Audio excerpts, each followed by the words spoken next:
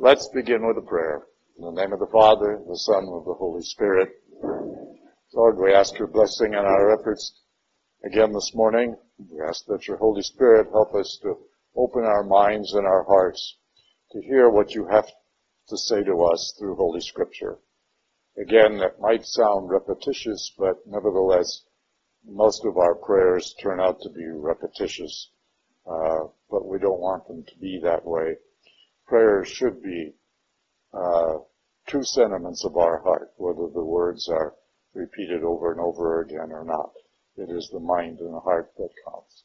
So we offer that to you in this session today and as we go forward. So we thank you for this time together. We thank you and praise you in all things. In Jesus' name. So, today is the subject of chapters 7 and 8, which concerns primarily the story and the subject of Melchizedek and the comparison of Jesus to Melchizedek. But to really understand that, you really have to understand how it came about. Melchizedek is only mentioned once in the Old Testament, well, twice really. Once in the story of Abraham in the book of Genesis, and also in Psalm 110. But very briefly, so you really don't get an idea of who Melchizedek is or was, or if he was. All right? Because it developed into a whole legend. And I want to explain how the Old Testament came together, because out of that, then we will better understand who Melchizedek is, or was, or if he was. And I say that because of the way it all came about. All right?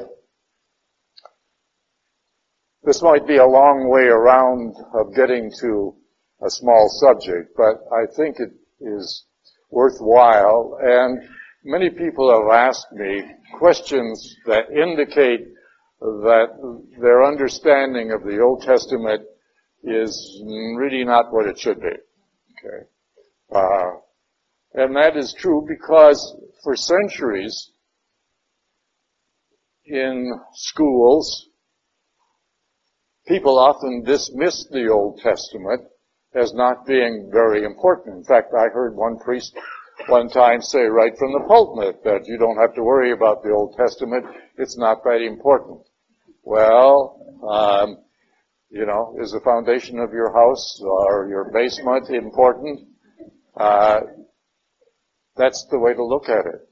So, what I'd like to do is to explain how the Old Testament came together.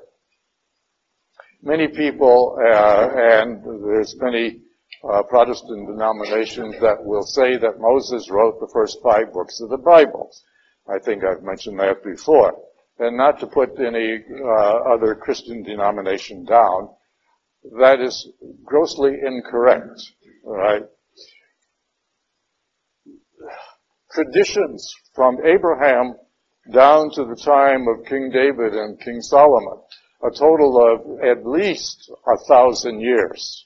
We don't know exactly how long because there were no calendars to keep a record of the dates, but we figure it was approximately 1,000 years from Abraham to David. Let's put it this way. If you look back at that illustration of the 4 major periods of Old Testament history, it is 500 years roughly from Abraham to Moses, and another 500 years roughly or approximately from Moses to the time of King David, another 500 years approximately from King David to the Babylonian captivity, and almost 500 years, pretty exact, from King David, from the Babylonian captivity to the time of Christ. All right, but it was either King David or his son Solomon who encouraged the Jewish people to start writing down their histories, because everything was handed down verbally, partly because the majority of the people could not read or write. And it was only a certain well-educated group of scribes that could read and write. And therefore, very little of it was written down prior to the time of David or Solomon. We're not sure which one of those two, but most likely Solomon. Okay. Because Solomon was very well educated, much more so than his father David. So that's the likelihood it was Solomon. But that isn't that important. It was one of those two that encouraged the Jewish people to start writing down their histories. Now, the Jewish empire of Israel was divided really into two empires. The north, which was the majority of the land, but not the majority of the people, was called Israel. And the southern part, where it was a smaller area, but more of the people, was called Judah. This did not actually happen officially until after Solomon died and his son Rehoboam took over. But it was there before David came about, and then when his grandson Rehoboam took over after Solomon's death, it came about again. All right? So the divisions were there. They were set up by Joshua and Caleb at God's command at the time that the Israelites came into the promised land. Okay. So, let's say that it was Solomon that encouraged the people to start writing down their histories. So, in the south, you had a group of people that started to write down what they thought was their histories. And they all did a reasonably good job. That group was called the Yahwist people, after Yahweh, which was the sacred name of God at that time. Okay.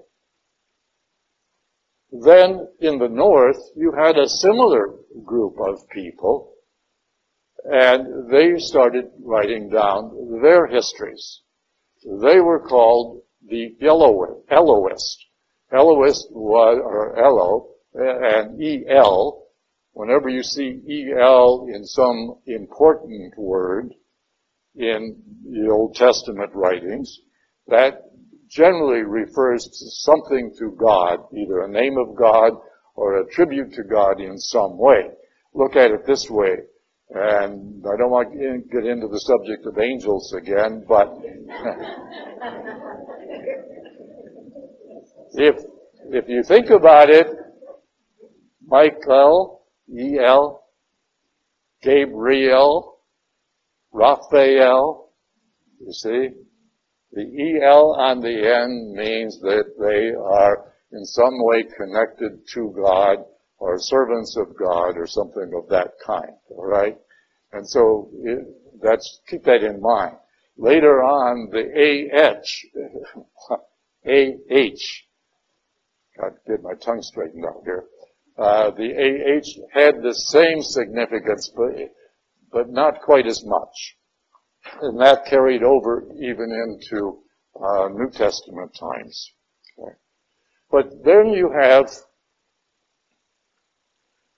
two other groups that came along later.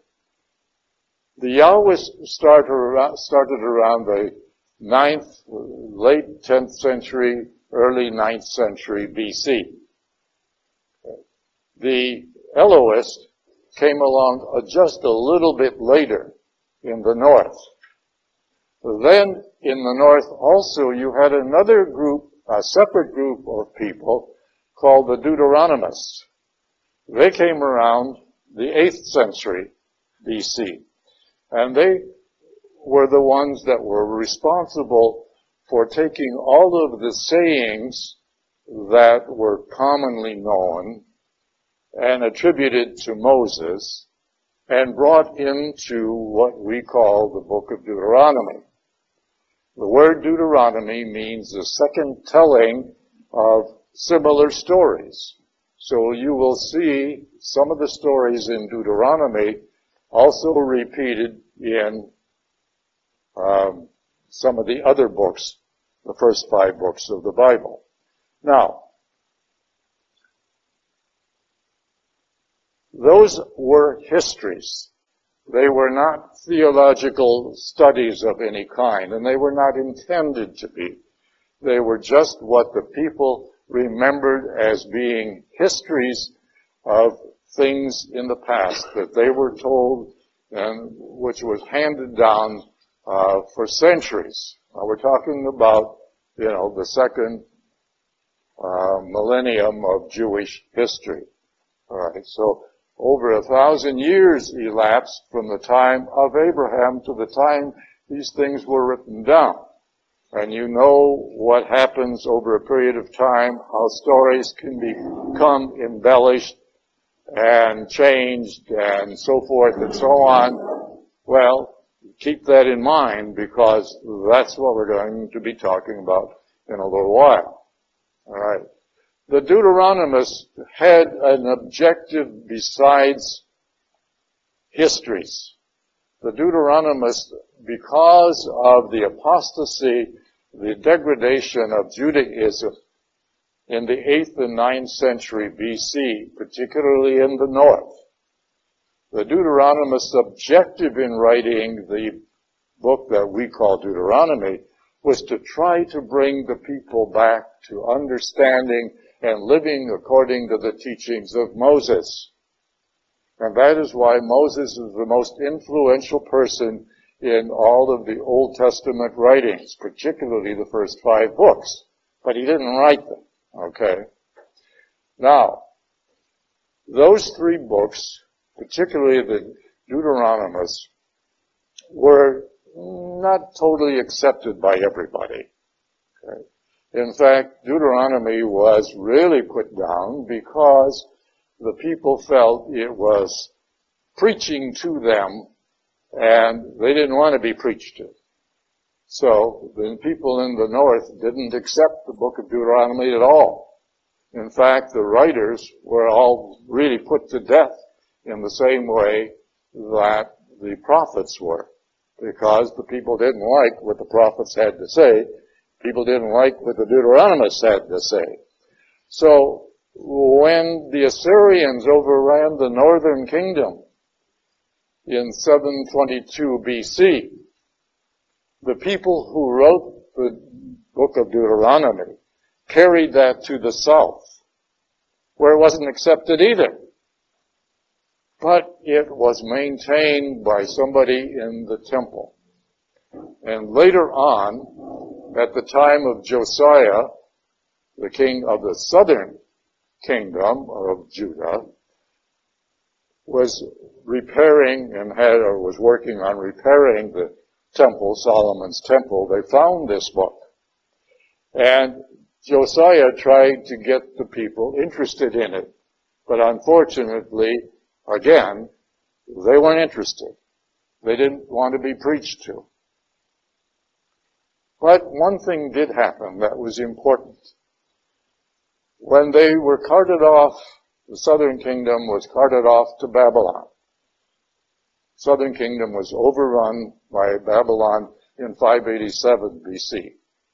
And they remained there for approximately 50 years. They took the book of Deuteronomy with them. And it was, as we've said before, when they first were overcome by the Babylonians and the temple was destroyed and the city was destroyed, they whined and cried, "Oh Lord, how could you let this happen to us? You promised us protection," and so forth and so on. And the Lord said, "Well, you didn't keep your end of the bargain. That is, your end of the commitment." Remember, the first commitment or first covenant was bilateral. You do this and I'll do that, etc., etc. Okay? They didn't keep any of that. So that's why they were punished by being overrun and taken to Babylon.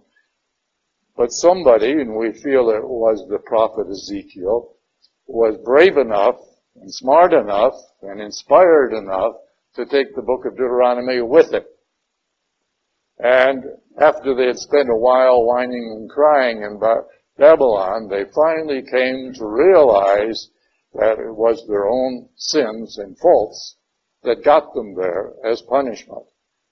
So they decided to do something about it. And that's when they set up the synagogue system. The synagogue system of Judaism was born in Babylon, where they set up little houses of prayer and study. Because there was no temple, the priesthood was sort of put down, not totally destroyed, but put down.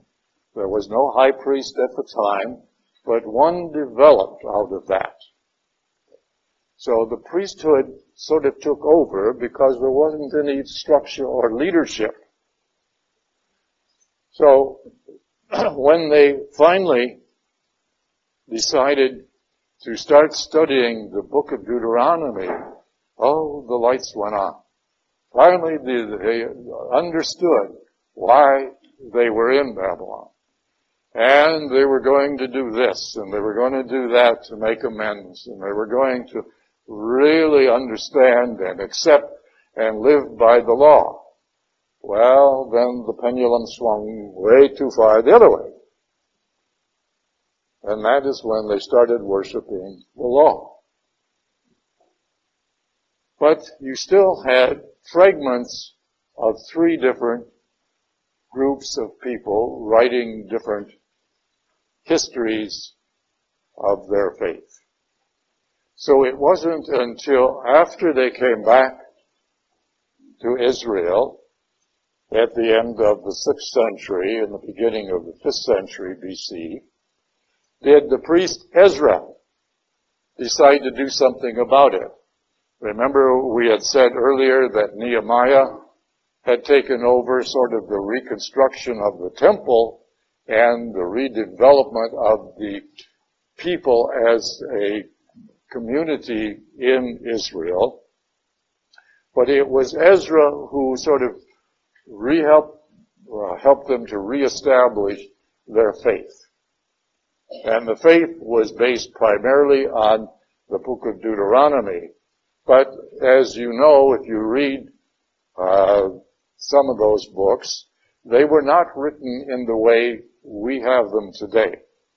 It was the priest Ezra who took all of the writings from the north, and the two from the north, and the one from the south.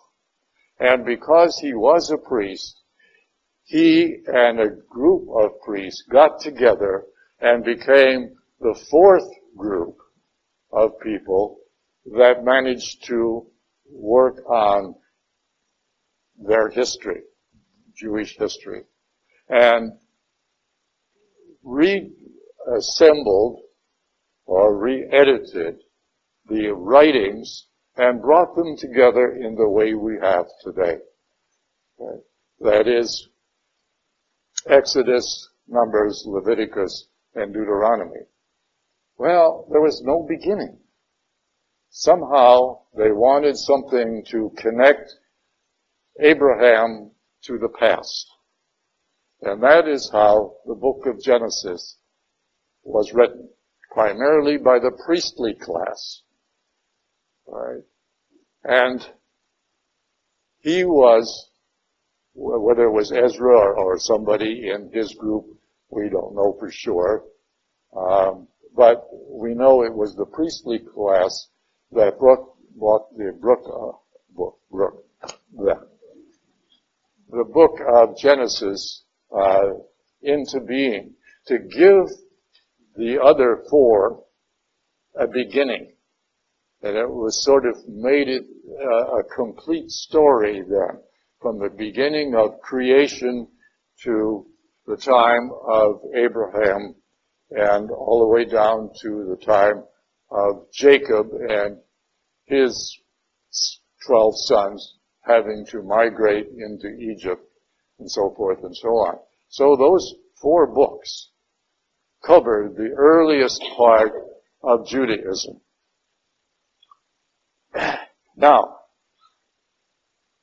I think you probably already can see in your mind how things can change when something that happened thousands of years ago, or hundreds of years ago, if not thousands, and of course we have no idea the time between Abraham and the time of creation in Adam and Eve. So there are and could be thousands of years in there, sort of brought together rather quickly. And I personally think, that the writer of the book of Genesis was very well inspired, because we can learn more from the first 5 chapters of Genesis about God the Father than we can in all the rest of the Old Testament. And if you go back and read that and think about the Father's or the Holy Spirit's inspiring the writers, they had to be inspired. There is just absolutely no way a human mind could come up with the stories that those first 5 chapters give us. Not only once we get through the creation stories and the Adam and Eve story and the expulsion of Adam and Eve, all indicate God's mercy and God's attention and God's love and protection of His people, because it was the implementation, the beginning of not only civilization in the way we think about it, but it was also the beginning of God's plan of salvation being started. So, extremely important. Now, how does this all come together? The fact that these were stories, particularly in the early days of Genesis, that were not written down and fashioned into a written source until hundreds of years later, the writers had to use their mind and their creative intelligence, you might say, to fill in the gaps. Let me give you a sort of a side comparison. I just read a book that was just written called Gutenberg's Bible. It was a novel, or it's a historical novel, I think is the proper way to say it, about the development of the printing press and Gutenberg and his efforts to print the Bible. Now, that was done in the 15th and 16th century, AD, of course. And the writer had very little to go on, because there wasn't a lot of history. Gutenberg had to develop the printing press in secret, because the church at that time, as well as the scribes, people who wrote letters and books as a profession, were very much against it, because that put them out of a job. And it's interesting because the writer brings a lot of that into this story, how one of Gutenberg's associates was one of these scribes, and it was his job, and he depended on his job of writing letters for people and copying books as well as copying the scripture for the monks. And to get involved in something like this, but he could see the advantage of it. All right? But it says right in the front that many of the details were the imagination of the writer. But the people involved in the basic events were factual and could be identified and supported and so forth. But the conversations and some of the incidentals were all the product of the writer's imagination. That is the essence of a historical novel, quote-unquote novel. You have the same thing with many of the stories of the Old Testament, particularly the book of Genesis.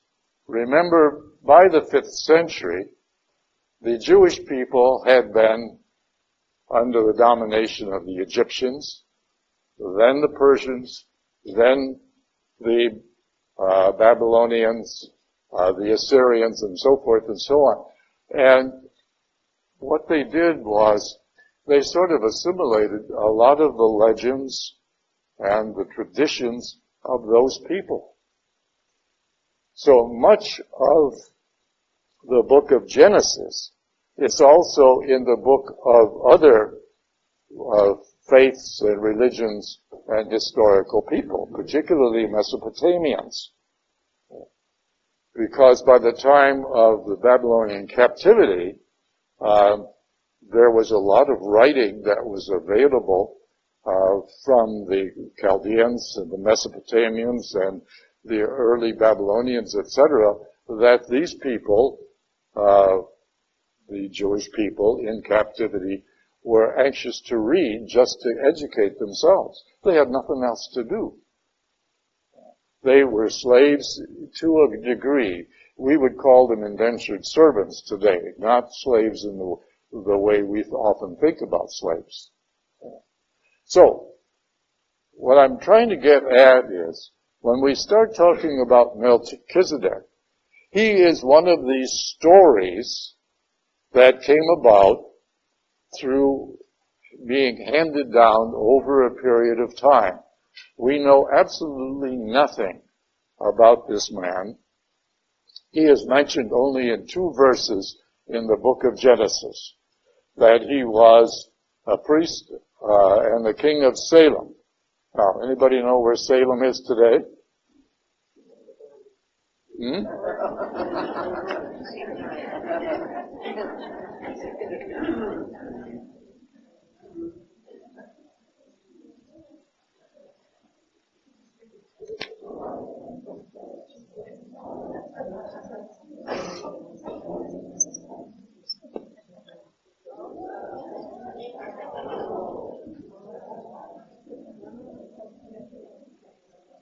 Interesting?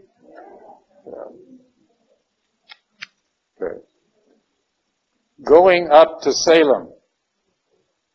Remember, Jerusalem was founded on a plateau, a mountain.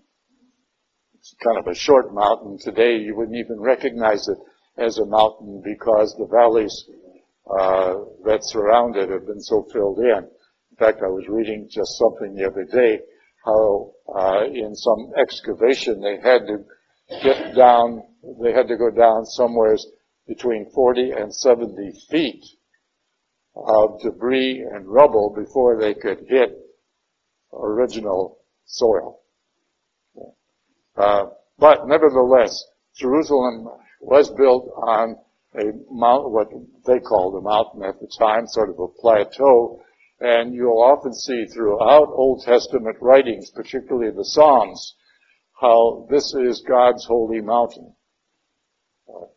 So, also in Old Testament writings and to very early New Testament writings, whenever they would talk about Jerusalem, they would always talk about going up to Jerusalem, regardless if they were north, south, east, or west of it. It was always going up. And it didn't mean anything other than going up the mountain. Okay. The idea of Melchizedek became a myth or a legend to these people in early history. And he was looked upon with a great deal of honor and to some degree enjoyment. He was looked upon as, a savior and a lot of other things that really could not be verified. But nevertheless, he was a very important person, very important character. Now, do we have any legends like that today? Can anybody think of any important person? Paul Bunyan. All right, Paul Bunyan. What about Saint Christopher? Okay. The reason Saint Christopher was sort of demoted, you might say, from the canon of saints is because there is no recorded history of Saint Christopher. That grew up again as a legend. Now, probably all of you have St. Christopher medals and car stickers or little things for your automobile, or people going on long journeys or travels ask for prayers from St. Christopher. There's nothing wrong with that. There is nothing wrong with any of that, except that you cannot verify that there ever was a St. Christopher. So we have the same kind of legends today. You know, another one, of course, is Santa Claus. You tell little kids that there's no Santa Claus, and of course that's the first thing that they'll start running off to Mama to find out. So we do have legends that come about like that. But the legend of Melchizedek is a little different because it was looked upon with great honor and respect.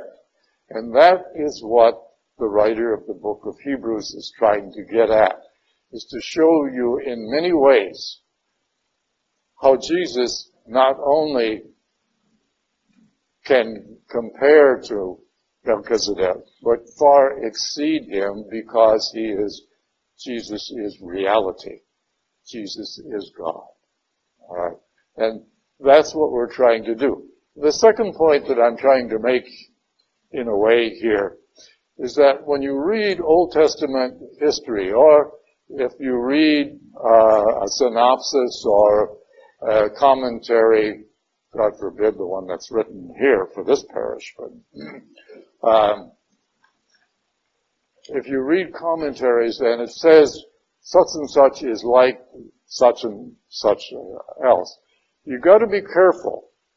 The word like is sort of unique, you might say, to English, the English language.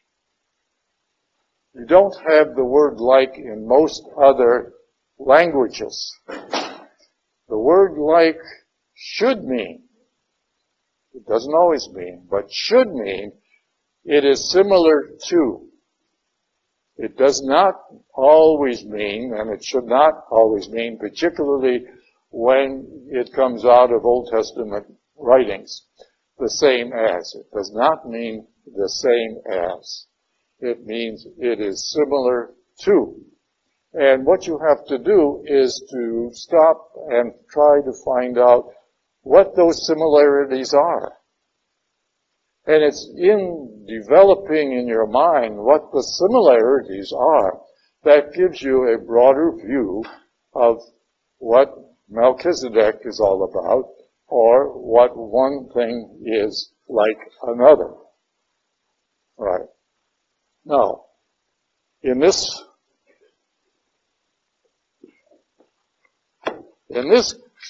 study of Melchizedek, I'm reading from another book now.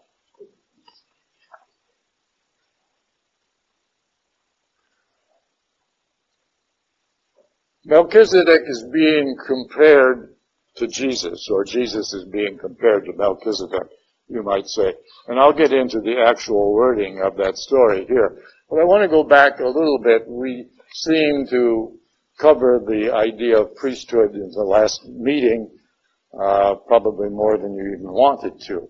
But for a review purpose, because it fits into what we're going to be talking about today, here is some wording about the Jewish priesthood as it was between the Babylonian captivity and the time of Christ.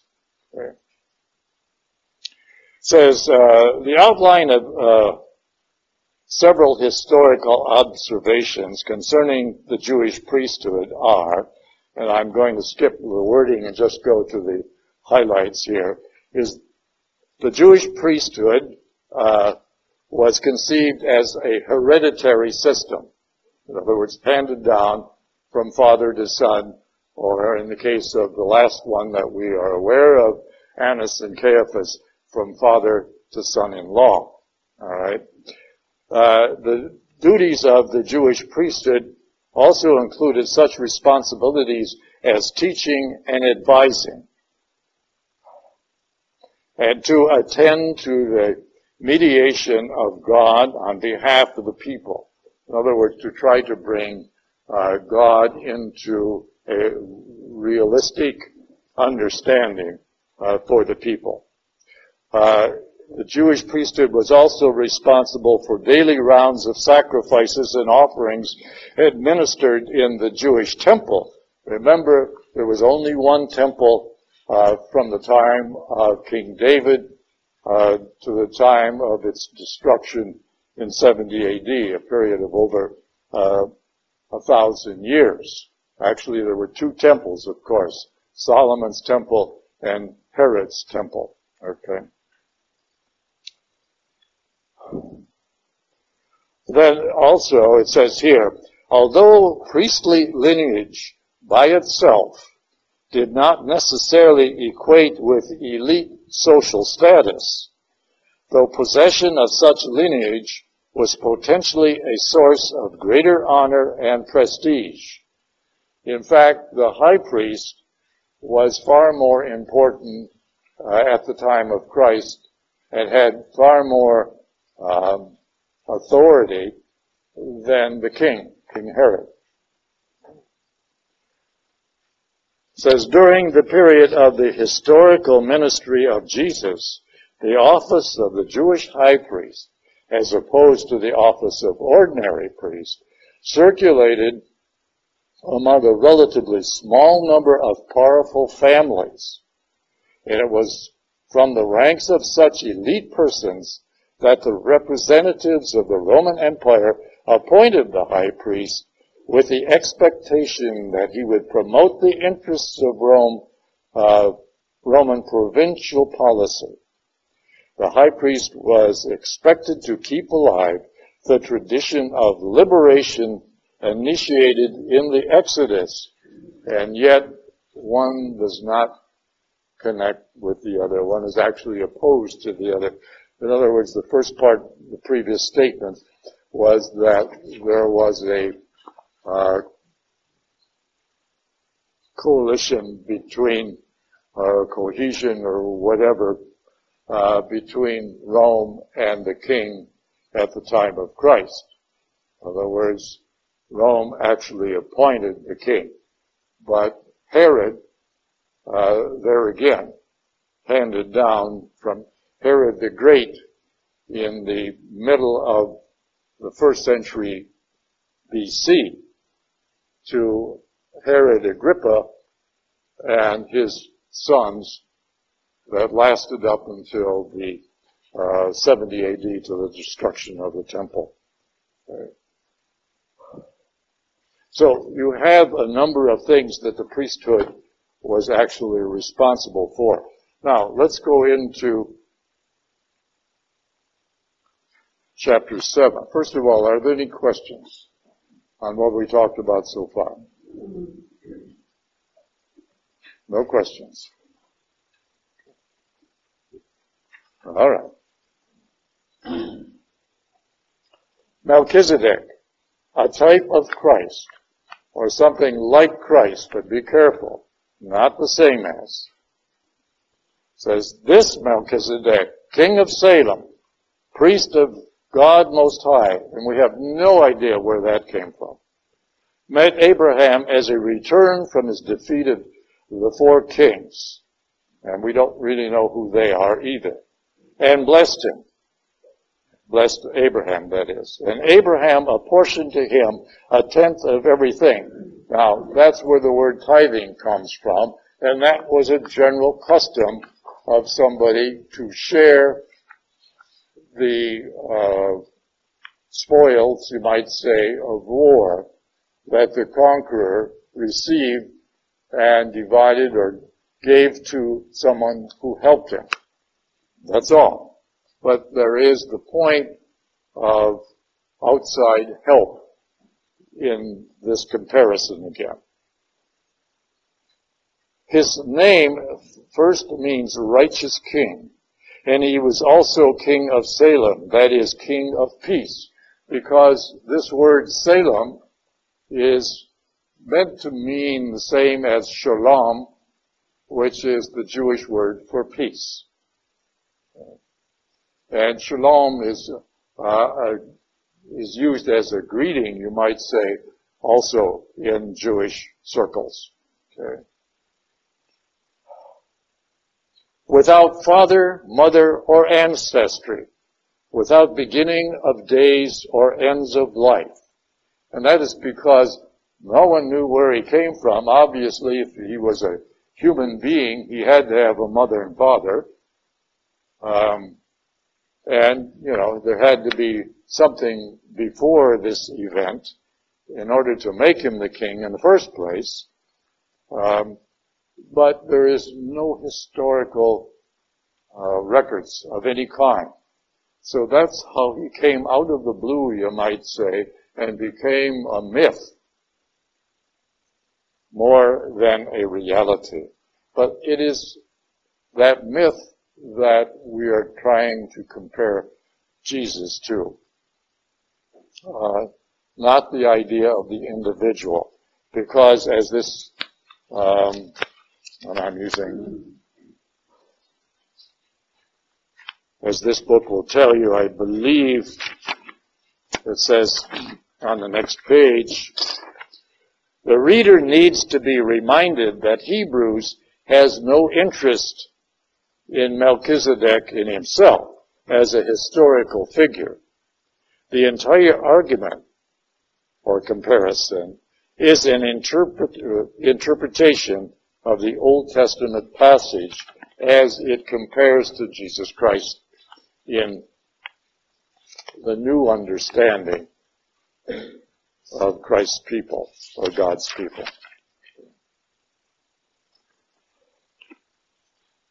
It says, see how great he is, to whom the patriarch Abraham indeed gave a tenth of his spoils.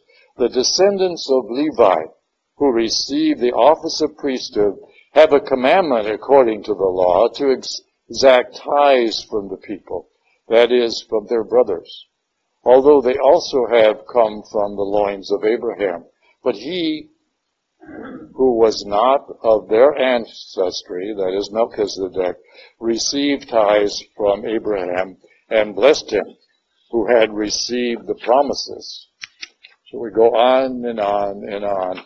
I want to sort of skip over some of this because I think it's not as important for us, and we've heard it many times before. But if you go over to verse 11, it says, if then perfection came through the Levitical priesthood, on the basis of which the priests received the law, what need would there still have been for another priest to arise according to the order of Melchizedek, and not reckoned according to the order of Aaron? See, the whole idea is that this writer of Hebrews is trying to say now, and we presume that this was probably written after the destruction of the temple. And, of course, the priesthood was wiped out at that point in time. And the people to whom this is being addressed was sort of waffling about staying within Christianity or going back. And the whole argument for the entire book is saying that once you have accepted in your mind and your heart of Jesus and salvation only through Jesus, you can't go back, because there's nothing to go back to. And that is why the comparison is here, is that Jesus fulfills all of the things that the priesthood of Judaism could not fill. And, for example, the priest of Judaism had to offer sin offerings every day. Jesus did that once with his life on the cross, which was sufficient for all mankind. And as we partake of that through the Holy Eucharist, the celebration of the Mass, then that is sufficient. We will get into next week something that a lot of people are not aware of. They often say, I feel like I'm such a sinner, I've got to go to Mass. The Mass is an offering of thanksgiving. Anytime, anywhere, any way, by anyone. It is not a sin offering. That was done once on the cross. Is that clear?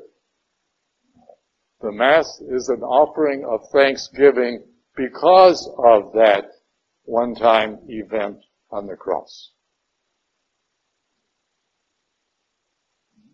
All right.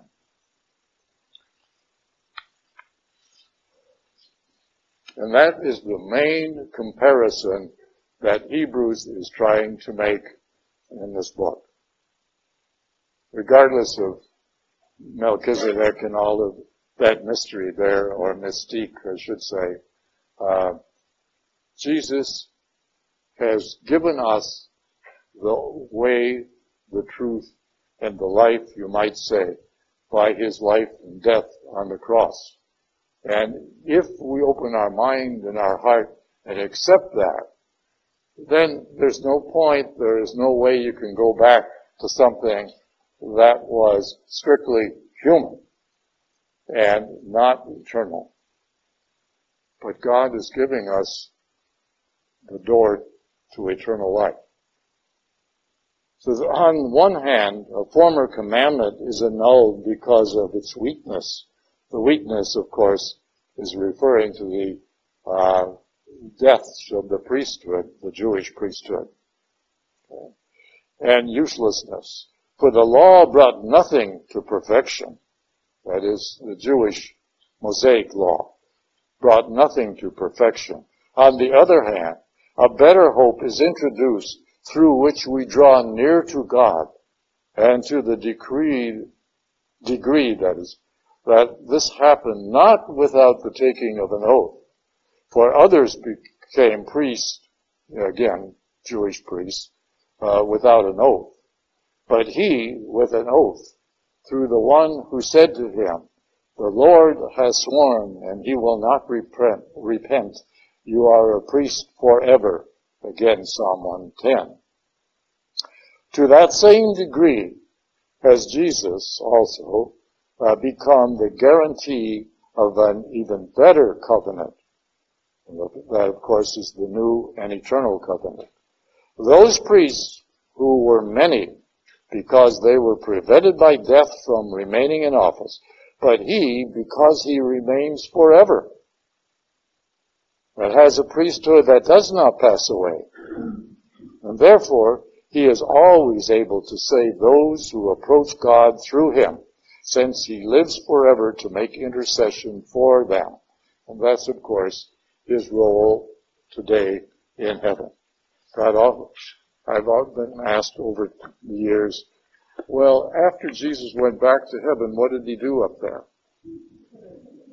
Because if the Holy Spirit takes over the role of guiding mankind from that point on, from the ascension on till the end of the world, what does God do? Or what does Jesus do? Sit around, and enjoy, puts his feet up and enjoy it. No. He is, as it says right here, he is interceding for mankind as we pray to him. All right? And our prayers should always be directed to the Father through Jesus. Does that make sense? A lot of people are often, skittish about that. all of our prayers should be directed to the Father through Jesus. Now, you can go through Mary, you can go through the saints, you can go through your holy grandmother. It makes no difference. But the idea is all prayers should flow to the Father through Jesus. It can be through other people as well.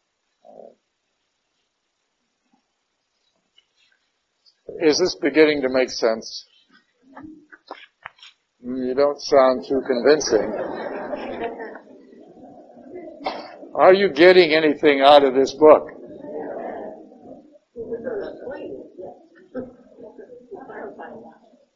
Okay. All right. Let's go on because we're coming into chapter 8 without sort of mentioning it. So the main point of what has been said here, we have such a high priest who has taken his seat at the right hand of the throne of the majesty in heaven, a minister of the sanctuary and of the true tabernacle. See, he's using, the author here is using all these words that would be familiar to the people at that time period who are concerned about reverting back to Judaism. A minister of the sanctuary and of the true tabernacle that the Lord, not man, has set up. Now, every high priest is appointed to offer gifts and sacrifices. Thus, the necessity of this one also to have something to offer. And what is the offer? Himself. If then he were on earth, he would not be a priest, since there are those who offer gifts according to the law. They offer a copy and a shadow of the heavenly sanctuary. They worship a copy and shadow of the heavenly sanctuary, as Moses was warned when he was about to erect the tabernacle. For he says, see that you make everything according to the pattern shown you on the mountain. This goes back to the story of the creating of the Ark of the Covenant, a job that Moses was given to be the main article within the tent tabernacle. The tent tabernacle meaning the movable tabernacle where they were wandering through the desert. And the Ark of the Covenant was supposed to represent God's presence among his people. But we don't need that today. All right? Because we know that if we have accepted Jesus Christ as Lord and Savior, that he is God himself, and we can go directly to him.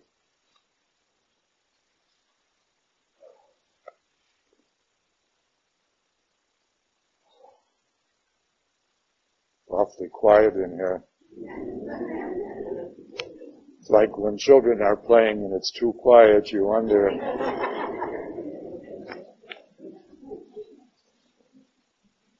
I'm going to go on, even though this is more for next week, but I'd like to go on because we have not only the time here, but it's kind of connected in a way. It says, verse 7 says, if that first covenant had been faultless, no place would have been sought for a second one. But he finds fault with them and says, behold, the days are coming, says the Lord, when I will conclude a new covenant with the house of Israel and the house of Judah. It will not be like the covenant I made with their fathers. There's that word like again. You got to be careful.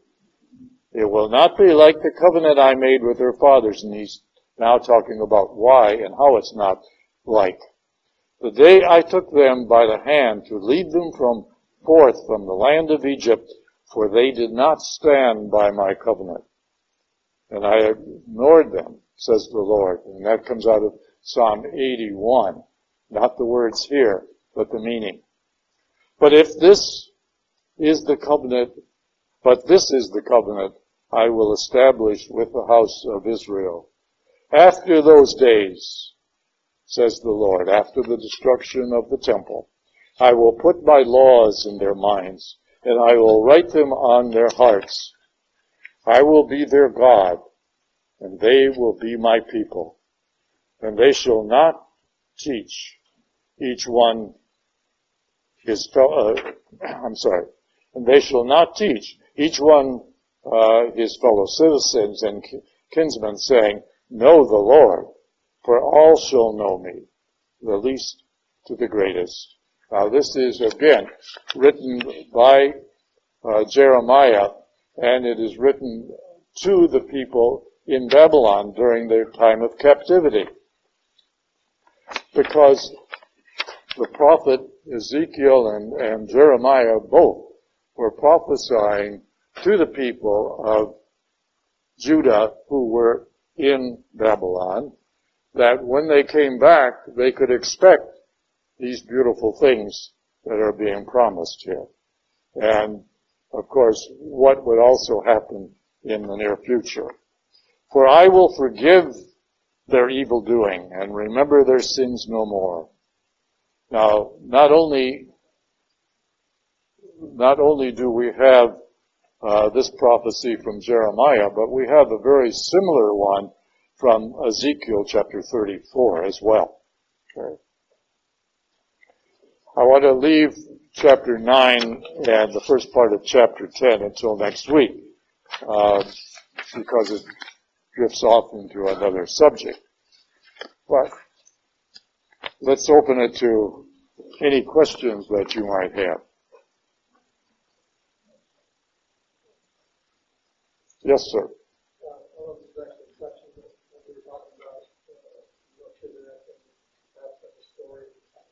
Would the prodigal son be like, as it's similar to the New Testament version, where the prodigal son's father is, that shows how God would be, but it might just be it doesn't mean there really was a prodigal son and father and all that. Well, Jesus tells us right up front that that's a parable. Right. And a parable is just a story to illustrate a point. But I mean, they didn't necessarily call the parables in the Old Testament books. Could it be? Oh, I see what you're saying. Yes, it could have been. Right, like Melchizedek could have been a parable. Yes. Yes. We have, and over 1,000 years of carrying this down word by word, handing it down between generation to generation, anything can happen. And so you got to be a little careful when you get to the so-called historical events of the Old Testament. And the further back you go, the more careful you have to be. See, from the time of the Babylonian captivity, the early part of the 6th century BC, those time periods have a lot of documentation. And so we can verify much of that. And we can pretty much substantiate within a few degrees of one way or the other of the accuracy of the time periods. But before that, it's pretty difficult to verify a lot of the details. So you're right. This Melchizedek story could be like a parable rather than an actual event. All right, but you got to be careful. This was a Hollywood story, obviously. Well, yes. All right. Now, the lady talks about, but you see, what they do in most of Hollywood stories is they develop a story that will sell. And they're not interested in accuracy. I'll give you an example. And this may be I know, but the word documentary, you got to be very careful. Okay? One time I watched a similar documentary on the building of the Ark. It might have been the same one, but this was a long time ago. And it was an interesting story.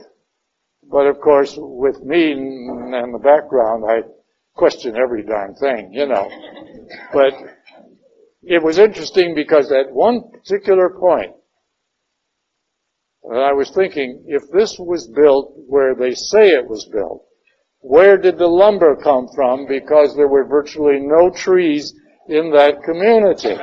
All right? Now, at one point in time, it showed automatically these long pieces of lumber just automatically appearing somewhere. But the telling effect was it had the computer barcode on the end of every piece, like it just came from Home Depot. Well, you got to be careful because Noah, there are three major points being made in the book of Genesis. One is the Tower of Babel, one is the Noah and the Ark story, and the other one is the Cain and Abel story. Those are all in there to indicate how sin expanded exponentially, you might say, from the time of Adam and Eve up to the time of Abraham. They are not historical. They cannot be historically verified. None of them. Whether it's Noah and the Ark or the Tower of Babel, these, again, are legends.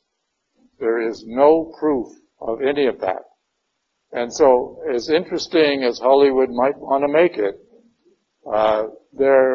it's anybody's guess as to the accuracy. So I'm not saying that what you saw was not totally fiction or anything, but you just got to be very careful. Because what Hollywood does is make something that is interesting, very well done, but it has to sell, otherwise they're not going to make it. And you got to be very careful about the accuracy. That's why when I watch any of those on television, I usually sit there with a pad of paper and pencil, or a pen, and I jot down all of the stuff so I can check it out later. Of course, that spoils it for me, but, Yes, Rita?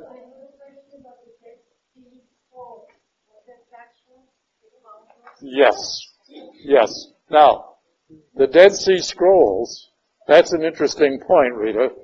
The Dead Sea Scrolls were discovered in 1947, and I've actually seen many of them. They are housed in the Book of the Museum in Jerusalem. Most of them, not all. But I have two books. One gives me copies of what is available, and the other one sort of does a translation.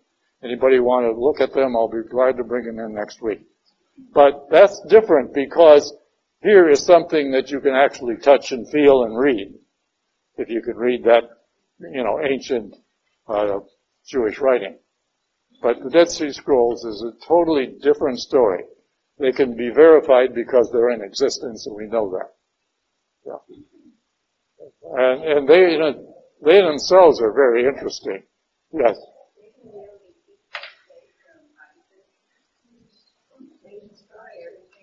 Well, not in Jerusalem yet, at least.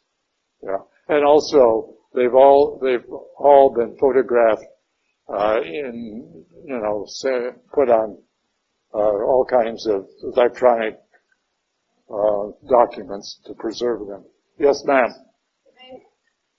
It's not totally fiction.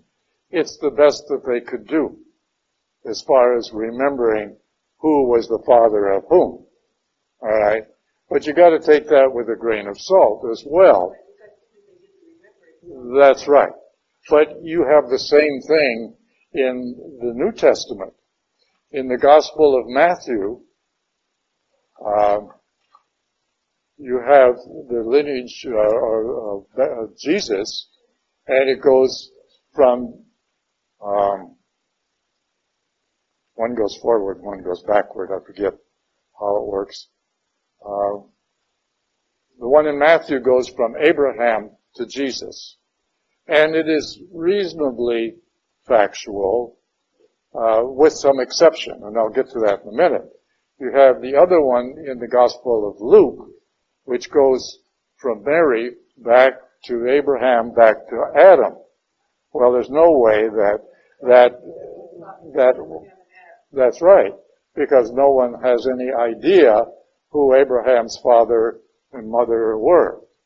Okay? Now, let me give you another example of the inaccuracy, particularly if you take that diagram that I gave you, it very clearly states, based somewhat on Matthew chapter 1, verse 17, where he goes through the lineage of Jesus from Abraham to Jesus, and he says at the end in verse 17 that the first group is 14 generations from Abraham to David. I have to stop and think. From Abraham to David, 14 generations, which of course is incorrect, and 14 generations from David to the Jewish monarchy, at the end of the monarchy of the Babylonian captivity, and another 14 generations from the Babylonian captivity to Jesus. That's what it says. Now, he's trying to make a point. Historically, that is incorrect, because if you apply any number to what is a generation, it just doesn't mathematically work out, because there's 1,000 years between Abraham and King David. So, 40 times 14 is how many? 560 years. All right? But it's 1,000 years between Abraham and King David.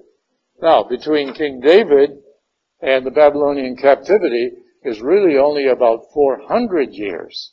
So 14 generations would be too much, you see?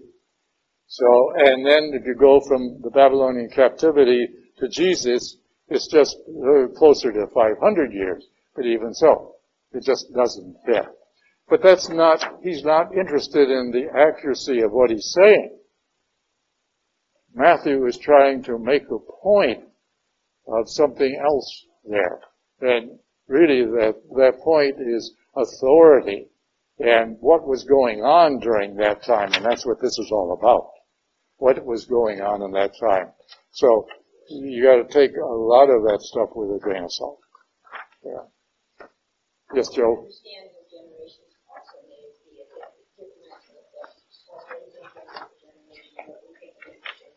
Well, that's true, but if you put any number, that's right.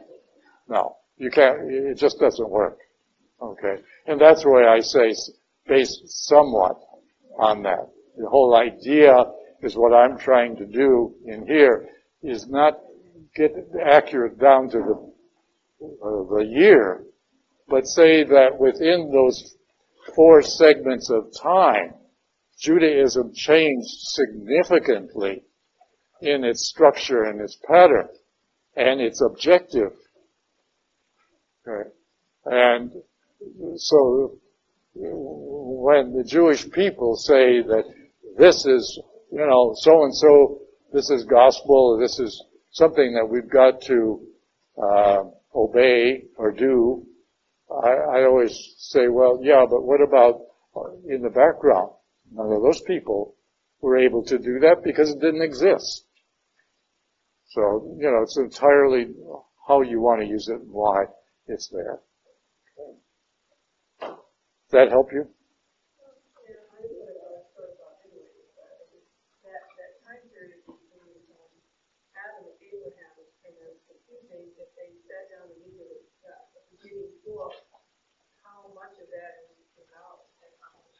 No. But you see, if you look at the theological points within the first 11 chapters of Genesis, it is amazing, I find, that anyone could think of that. And therefore, the author, and we believe it was Ezra or his priestly group in the 5th, 6th century, early 6th century BC, were very much inspired by the Holy Spirit to write that, knowing that it would be used down throughout the ages to establish a beginning. Yes? All of the Bible is inspired, yes. But remember, it's not the words that are inspired, it's the message. Because the words have been changed over and over and over. You know, even if you get a change from the Latin to the English, the words had to be changed because there's not a lot of direct translation. That's right. And, you know, even the King James Version, which was one of the official first translations into English, has now been retranslated, you might say, into more modern English. So it's not the words of the Bible that are inspired, it's the message. And the message in most cases has not been changed. Yeah. You gotta be a little careful on two books one is called The Way and the other is called Good News for Modern Men. They are good, but they are not official Bibles. They are what we call paraphrases, meaning that they were written by one person for the purpose of educating young people, you know, early teenagers, who were more interested in the stories of the Bible rather than the theology of the Bible. So you got to be careful of those. They are not recommended for adults for any reason. Not that they're forbidden or anything like that. It's just that I would stay away from them if you really want to get into serious reading of the Bible for devotional purposes. Okay. Yes, June? Thank you. You know, the Jewish people are really fascinating people, aren't they? Yes, they are. And they're good people. I'm not, when I talk about the Jewish people, particularly of the Old Testament, they themselves, from their own writings, have criticized themselves over and over and over. Unfortunately, they haven't learned anything. And but no, I've had many good Jewish friends, and they have done a lot of good for mankind. So I'm not putting them down. It is their faith that I feel that is lacking. Yeah. Why did the Jewish Torah have seven canons? Actually it has 8 if you count them. That comes from, again, a legend. The gentleman, Mr. Bauer, asked, why does the Jewish menorah have 7? Actually, it has 8, I believe. That one shows 7, doesn't it? Yes. Yeah. Actually, most of the menorahs have 8 candles on them. It comes from a legend developed in the 2nd century during the War of the Maccabees. When the Maccabees were trying to get rid of the Greek conquerors. This is when the Greek Empire was breaking up, and the Seleucid kings, that is, the 10 kings divided the Greek Empire up, and you had 5 in the Mideast and 5 in North Africa. And they tried to eradicate Judaism altogether. And they desecrated the temple, etc., etc. All of this is in the 1st and 2nd book of Maccabees. There is a legend where this one town, I forget which one, and that's not important, was surrounded, and the Greek army was going to starve these people to death. by not allowing water or food to get in. And this poor family, the Maccabees, who were at the head of this, had just enough food for 8 days. And it was going to last, this siege was going to last a lot longer than that. So they prayed to God to multiply the food so that it would last for them to get out of this predicament that they were in. And God granted that. You have several of those kinds of stories. Another one is in the first book of Kings, where Elijah, and this was just read in church here not too long ago, Elijah asks this woman for a loaf of bread, and she says, I've only got enough for me and my son, and after we eat that, we're going to die, because they had no more. And he said, please, if you will, and he inferred, he didn't say, of course, that he would help them out. And so she knew he was a holy man, so she went and she used the flour and the oil and whatever else was necessary to make the bread for him and gave it to him. And miraculously, her bin of flour and her jug of oil not only flowed up, but remained enough for her throughout the season until rains came and another harvest, and she was able to eat again normally. That's Elijah. The menorah is in reference to the 8 days that was left of the food of the Maccabees family, and from that point on, they celebrated that particular point with a candle that had 8 candles on it. Okay? And they light one candle each day, something like we do in our Lenten wreaths. Okay? Now, the Lenten wreath is something that is not, it has come up through the ranks, you might say. It is not something that is decreed by the church. It has been accepted by the church, but it was not actually initiated by the church. The other one is the holding hands at Mass. That is not part of church rules or church law. It did not come up through the church. That came from the renewal movement that was very active in the middle of the last century. Okay. So we have a lot of those kind of legends that develop, or practices that develop over a period of time that the church itself does not establish, but they gradually work into part of our understanding and our belief system. Any other questions?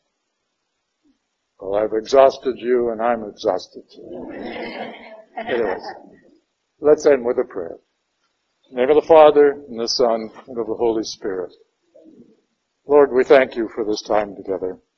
We thank you and praise you for so many graces and blessings that you give to us through Holy Scripture and through the church. Help us then to learn to appreciate the church, not necessarily every priest in every parish, but the church in its concept in general. So we thank you for this time together. We thank you and praise you in all things. In Jesus' name.